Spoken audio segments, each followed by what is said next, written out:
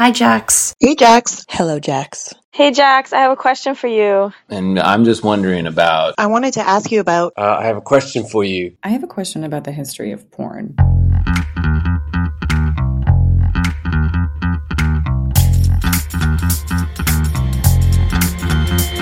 Hey friends, it's Jax. Welcome to this week's Thorny Issues. I got a couple great questions for you today, which I am excited to get to. But before then, thought I'd do a little ponder on where my week's been, what's been happening, and what's been running through my mind. I had an encounter with a guy. Not the best of encounters. It was fine, totally fine. Nothing more than fine. But an amusing thing happened, and this amusing thing I have noted happens with men who are not long-term boyfriends, because I think those dynamics are slightly different. But I have a question for you. What is it with the dumb shit that guys will say after you've had sex? I don't understand it. I've had people try and sell me Bitcoin, talk to me about their Tesla stock, show me pictures of their truck. Recently, I had someone talk to me about the lack of freedom of speech in Canada. I've had someone try and convert me to religion. I've had someone talk about why feminism really isn't a big deal and isn't important. Shut up with the dumb shit you say after sex. Do you know what you do? You give someone a cuddle, maybe a kiss on the forehead, let them go to the washroom, and then either have a snuggle or put your clothes on and leave. I don't get it. It is utterly ridiculous. Just be excited that you got to have fun with a woman and then move on. So I got a bit of a question. Maybe I'll pop it on Instagram. What ridiculous stuff has someone said to you after sex? And I know I'm throwing this all on men right now because that's who I date. But I totally get this. This could be anyone. But just, I don't know. Be happy you got to do a fun thing together and then maybe move on. I'm trying to work out if it's someone working on sort of wooing. Is it a wooing technique? Hey, here's a picture of my truck. I mean, come on. Be better. Let's be better. Anyway, that's where my head's been at today. Utterly ridiculous, I know. I started compiling a huge list of these things and just got so mortified that I just gave you a couple. Just the whole thing. Ridiculous, ridiculous, ridiculous. Enough of that, though. I hope you are well and you are not having these ridiculous things that happen to me. That's why you get to listen to me. I'll tell you the silly stuff that can happen, and so it never has to happen to you. Hopefully, maybe. Maybe we can just educate people to not say much post-coital. A little kiss, a little snuggle, maybe a shower, clothes on, glass of water, leave. That makes me sound much more heartless than I am. As I mentioned, there are a couple of questions coming up on the show. So enjoy the episode. Let me know what you think. Look after yourselves. I'll catch you on the other side.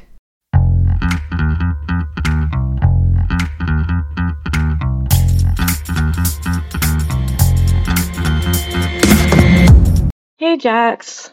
So for the past year or so, I've just been feeling really down in the dumps, just really like low mood, getting really teary. I figured that I was experiencing some kind of depression. And so I went to the doctor about 3 months ago and they prescribed me antidepressants. So I've been taking those for about 3 months now and like they're helping. The crying has stopped and I don't feel so heavy and tired and just low anymore. But there's just like one issue, and that's like with my sex life. So since taking the meds, I've noticed that I just can't orgasm the way I used to. It seems to take a lot more for me to get aroused.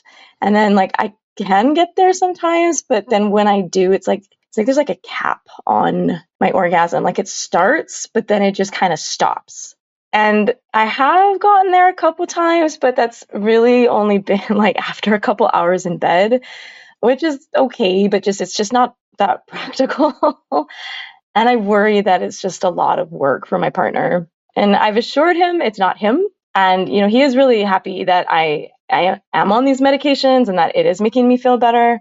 But like, I know that this affects him too. And sex has always just been a really important thing for both of us in our relationship. So, he does talk about me coming off of them at some point. And of course I want that too, but I'm also just like really apprehensive about coming off them too soon and falling back down into a depression. I mean, it's just taken a lot to get me here. And like, he saw me in those low moods too, And so like, we're both happy I'm out of there, but I don't know. My friend said I should talk to my doctor to try another set of meds, with maybe different side effects, but I'm worried about that too.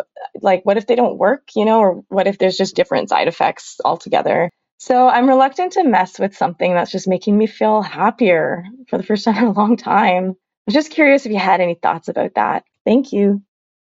Hey, it's really great to hear that being on antidepressants is making you feel happier. I think it's fantastic that you took a step forward to make yourself feel better and to find a place where you're feeling less low, less teary, less overwhelmed. I'm really glad you're not feeling so heavy and tired. And I want you to know that you are not alone in having your sex life or your sex drive impacted by the use of antidepressants. Being on antidepressants can be the difference between coping and not coping, and it can pop you into this headspace where you're ready to get the mental health support that you can actually implement. So hopefully you can come off the antidepressants if that's your goal, or you can feel much more confident and balanced in who you are. All of these are good things, except the impacted sex drive. And antidepressants are the favored option for treatment of depression. But many recent studies have documented that they can cause all sorts of sexual difficulties, such as genital numbness, genital irritability, delayed ejaculation, delayed orgasm, or like a muted orgasm, loss of libido, an inability to orgasm, loss of pleasurable sensation, difficulty maintaining an erection, and problems with lubrication. This will help to explain your experience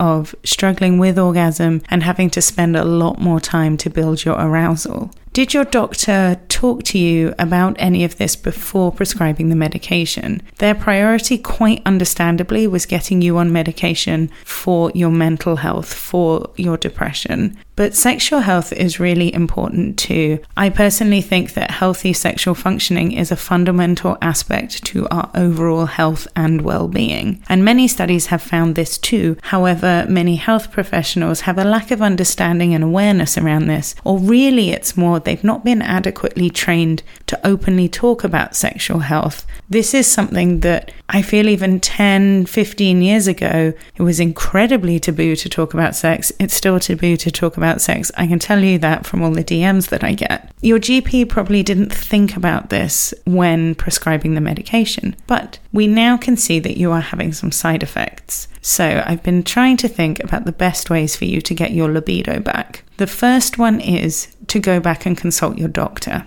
You said you're reluctant to mess with something that's making you feel happier, and I totally understand that, but perhaps you could consult your doctor about the dosage that you're on. I'm not a medical professional, so everything I say about the meds right now, talk to your doctor. You've only been on them for 3 months, and so there is some tinkering that can be done to make sure that the dosage is correct for you and for what you're looking for in life. Sex is obviously important to you, or you wouldn't be sending me this question, so it is something to bring up with your doctor. While you are there, may I also suggest that you talk to your doctor about getting a blood screening.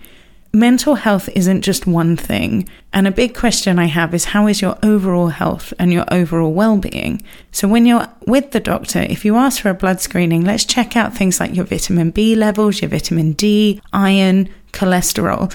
Just sort of check these key things off. Perhaps something has changed. As we get older, things do change hormonally for us, but also how we absorb vitamins and minerals. And you want to make sure that you are at your best overall health that you possibly can be. And then the final question I would have for your doctor is, are you taking any other meds? And actually, have they, with the antidepressants, contributed to affecting your libido? Are you on antihistamines or blood thinners or HRT? Do you take contraception? Contraception is something that has been known already to affect libido. Unfortunately, women's health is not studied enough. It is severely underfunded. So I'm struggling to find many studies to do with affected libido and drugs, except for people saying there is a correlation. The second thing I think you need to do is address the underlying reasons that you were feeling low, you were feeling teary, you weren't feeling like yourself. Can you afford to see a therapist or a counsellor? What are the current stresses in your life? A therapist, a counsellor, or even a coach, depending on where you feel you're at in your mental health journey, can really help look at the reasons why. So the antidepressants are sort of fixing an immediate problem, but therapy and counselling and coaching can potentially get you past the problem and moving forward, looking back at what are those underlying reasons, what are those stresses, and how can you move forward. So once you've spoken to your doctor and you've maybe managed to chat with a therapist or a counsellor or a coach, I think it's really important for yourself to look at your overall well-being. Are you getting enough sleep? Are you hydrated? Are you eating nutritious food? And are you actually eating regularly, not accidentally missing meals? When we get stressed, when we get overwhelmed, when we get depressed, normally it goes one of two ways. We either miss meals and forget to feed ourselves and to nurture our body in that way, or we can overeat or eat foods that aren't necessarily going to make us feel our best. Now, I have an eating disorder. I'm going to try and be incredibly careful as to how I talk about food. When I say nutritious food, I'm talking about food that nourishes you, food that nourishes your soul, food that nourishes your body. I'm not going to suggest that you go on any sort of diet. What I am going to suggest is you think about the food that you're putting in your body in terms of, are you eating enough? And are you eating something varied and interesting? Sometimes, especially going into the winter, we want food that makes us feel like we're having a hug, whether that's a curry or a soup or a stew. Sometimes it's a sandwich. Sometimes you want that burger. It doesn't matter. Just maybe sort of think of the variety of food that you're eating, but is the food nutritious? That's the key piece here. Nutritious, nourishing for you. Don't limit, don't be extreme, and don't binge. But make sure that you are eating enough. Thirdly, fourthly, I'm not sure where I'm at in my list now. Move your body for your mind. When we move our bodies and we exercise, it causes our brains to release feel-good chemicals like endorphins and serotonin, which can help improve our mood. Jamila Jamil, the actress and activist, has this wonderful thing she's really pushing for people right now, which is move for your mind. And she is suggesting 15 minutes of movement a day. If you want to do more, you can totally do more, but it's about moving. It's about getting blood flow happening. Go for a walk. You're not doing it to physically change who you are. You're doing it to mentally change who you are. Exercise is documented to be good for you. It doesn't have to be an intense workout. It totally can be an intense workout if you'd like, but do something that makes you happy. About 6 months ago, sat down and went through all the things that used to make me happy as a kid, and I'm sort of reincorporating them into my life. And a big one for me was dancing. I did a lot of dancing all through high school, did a lot of gymnastics as well, but I have a fucked up back, so gymnastics is out the window for now, but dancing isn't. And there's a dance studio around the corner, and I now have a WhatsApp group with friends that periodically it will be like, who wants to go to this class? And if we're free, we go. I get to have human connection with people, and I get to move my body. Nobody is watching me. Nobody is judging me, but I feel so good afterwards. It makes me smile so much. The other things that I do, I lift heavy weights. I started lifting heavy weights in 2017 and I've never looked back. It makes me feel strong. It makes me feel empowered. It mentally makes me feel fantastic. But I totally understand that can be an intimidating space, especially as a woman, to walk into. Have you thought about boxing? Have you thought about dancing around your living room?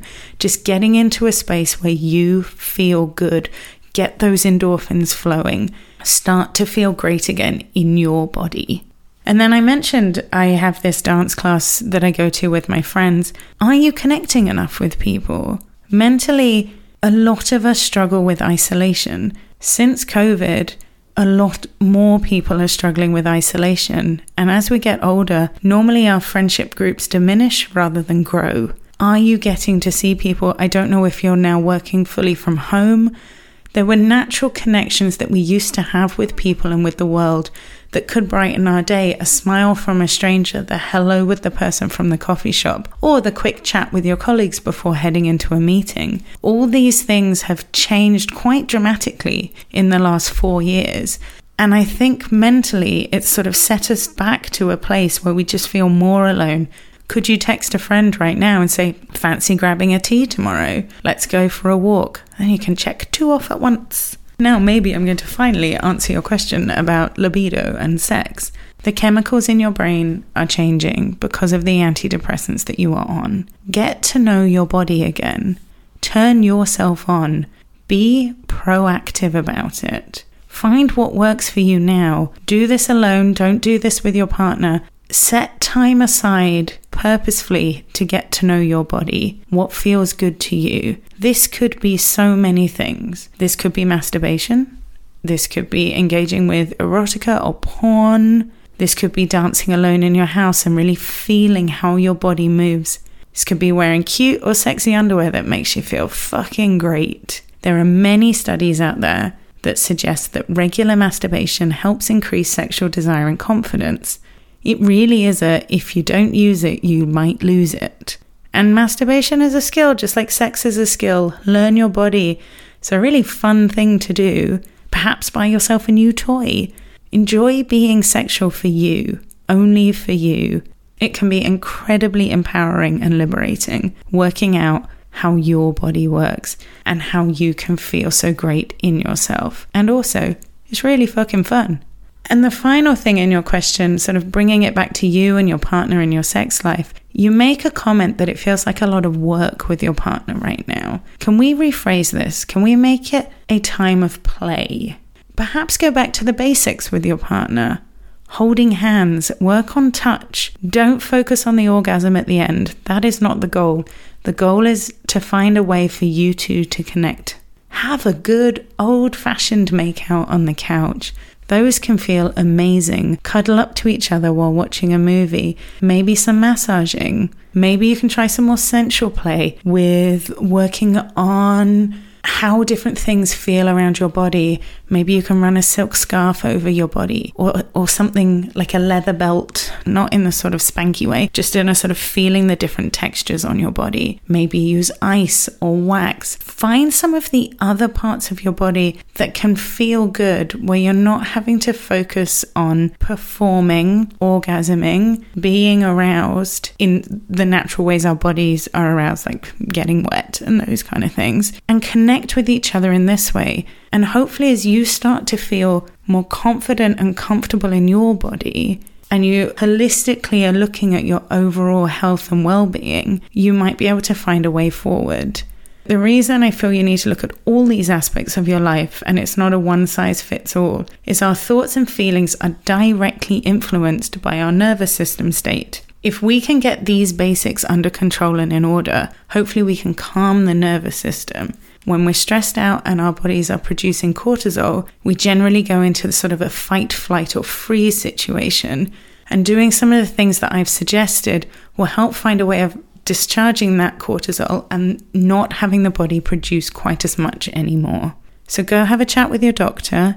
Go find someone professional to talk to, be it a therapist, a counselor, or a coach. And then look inwardly at the things you can do to boost your serotonin and your endorphin levels. And I really hope that you manage to find a way forward. Good luck.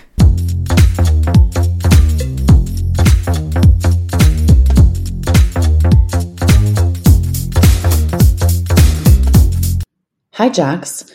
I've been seeing someone for a few months, and it's been a casual but intimate relationship. Neither of us wanted a heavy commitment as we're both coming out of marriages. It's been really lovely. Now the person I'm seeing is going through some medical issues and has asked me to go to hospital appointments with him. The truth is, I don't want to, but I have said yes. I have supported a friend through cancer before, and I know it sounds awful, but I don't want to do that again. Part of the reason that my marriage broke up was that I was fed up with giving a lot and feeling like I was getting nothing back. This is a pattern throughout my life. I'm in my late 40s and I'm trying to correct it. But how do I say no to someone I've been intimate with asking for support in such a difficult time? He doesn't have a diagnosis yet, and hopefully it will be nothing, but I worry that I'm going to get pulled into looking after someone again. These are totally legitimate feelings for you to be having. Please be kind to yourself. I also really hope your friend's diagnosis leads to nothing huge. I really, really do. I have everything crossed there. as I said, your feelings are also valid here. You are going to need to have a conversation. You are going to need to put your big girl pants on, and you are going to need to be honest with this guy. It is the only way for this relationship to really have a chance, and for you to set very legitimate boundaries. And I get that it is hard. It's really hard to be this openly, candidly honest with people, especially when the big C is looming around there. We instantly go into caring mode. So many of us operate under this thing called fog, fear, obligation, and guilt. We're scared to say something. We find it hard to say something that could upset someone else. It's been conditioned into us to put others' needs before our own, especially as women. And you say you've experienced this in your life through your marriage breakdown. It can lead to resentment. I'm going to say it again. You are important. Your feelings, your needs, they matter. It is not selfish or wrong to think what you are thinking. That said, he is going through a hard time, and kindness will be needed when approaching this conversation. Let's look at this practically for a second. Bring up the conversation in a stress-free, comfortable environment. Don't do it in bed after sex. Don't do it in bed at all. Or after the doctor's appointment that you've committed to going to. Personally, I love a side-to-side conversation. When you're driving or out for a walk or sat at a bar, it gives you the freedom to have a natural reaction and express yourself honestly without feeling that everything you are saying or how your face is reacting is being scrutinized and judged. I think part of this conversation needs to loop back to how you two began. You say that it was casual and that neither of you two wanted a heavy commitment. Ask him if his expectations have changed. Stress that yours haven't. Relationships, however casual, are constantly evolving, and it is important to check in from time to time to check that they're heading in the same direction. Let him know that you don't want to hurt him, but you also don't want to hide these feelings from him, as it's feelings like this that pulled you away from your husband previously. Take time to speak. Take time to listen. There is absolutely nothing wrong with communicating your needs. You are breaking a habit of a lifetime. It is healthy to do that. His needs currently might not match yours right now. So I'm wondering, is there a compromise? Can you talk to him about how you might be able to carry on dating and show support for him without actually going to the medical appointments and potentially becoming a primary carer? Can you be there in the evenings when he gets home from these appointments? Can you cook him meals? Can you still have your weekly date night, even if the activities within that will change as he goes through his treatments? You've dealt with this before. You have been a carer before. You know what potentially is in the future, and you know where your healthy boundaries are. I think this is such an important moment for you to be able to do something different to what you did in your marriage. And despite all of your fears, it could make the relationship stronger when we are honest with the people that we care about. It can be mind-blowing how much a relationship can progress with that radical honesty. There's a chance he might have asked you to be his support and go to his doctor's appointments because he thought that might be something you would want to do. You're someone he's intimate with, and maybe it just felt like the natural person to ask. There might be other people in his life who can do this too, but it doesn't have to be your responsibility. People who have boundaries and can say no in a kind, generous way actually can be seen as some of the strongest, most positive friends that we have, because we can trust that they are telling you the truth when they are saying something. They're not operating under any sort of guilt. They're not operating under obligation. They are genuinely being themselves. And this gives you a chance to be your true self now. Be honest. It will be okay. I really hope your partner's diagnosis is a positive one for the both of you.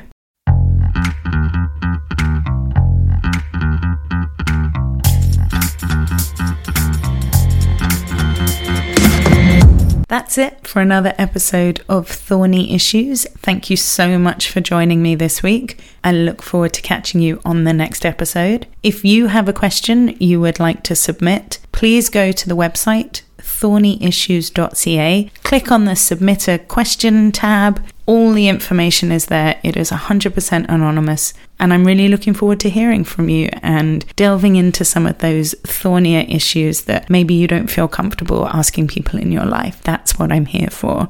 Follow the pod on Instagram at Thorny Issues. And please like and subscribe and do all the things that all your favorite podcasters ask. 5-star reviews, share it with your friends. It really is wonderful getting to engage with you and having regular listeners and knowing people are out there who are interested. So thank you very much for that. As always, if you want to share the love with others, I'd never say no. The more listeners I get, the more questions I will get, the more people I'll get to interview, and the more we all get to learn. Yay! So thank you for your support. And if you have enjoyed what you're listening to and you fancy buying me a coffee, you can do that. You can go to ko-fi.com/thorny issues and all the information is there. We can have a virtual coffee whilst you're listening to me on the pod. Have a wonderful week. Look after yourselves. Stay safe, stay well, be kind, and go have fun. Bye.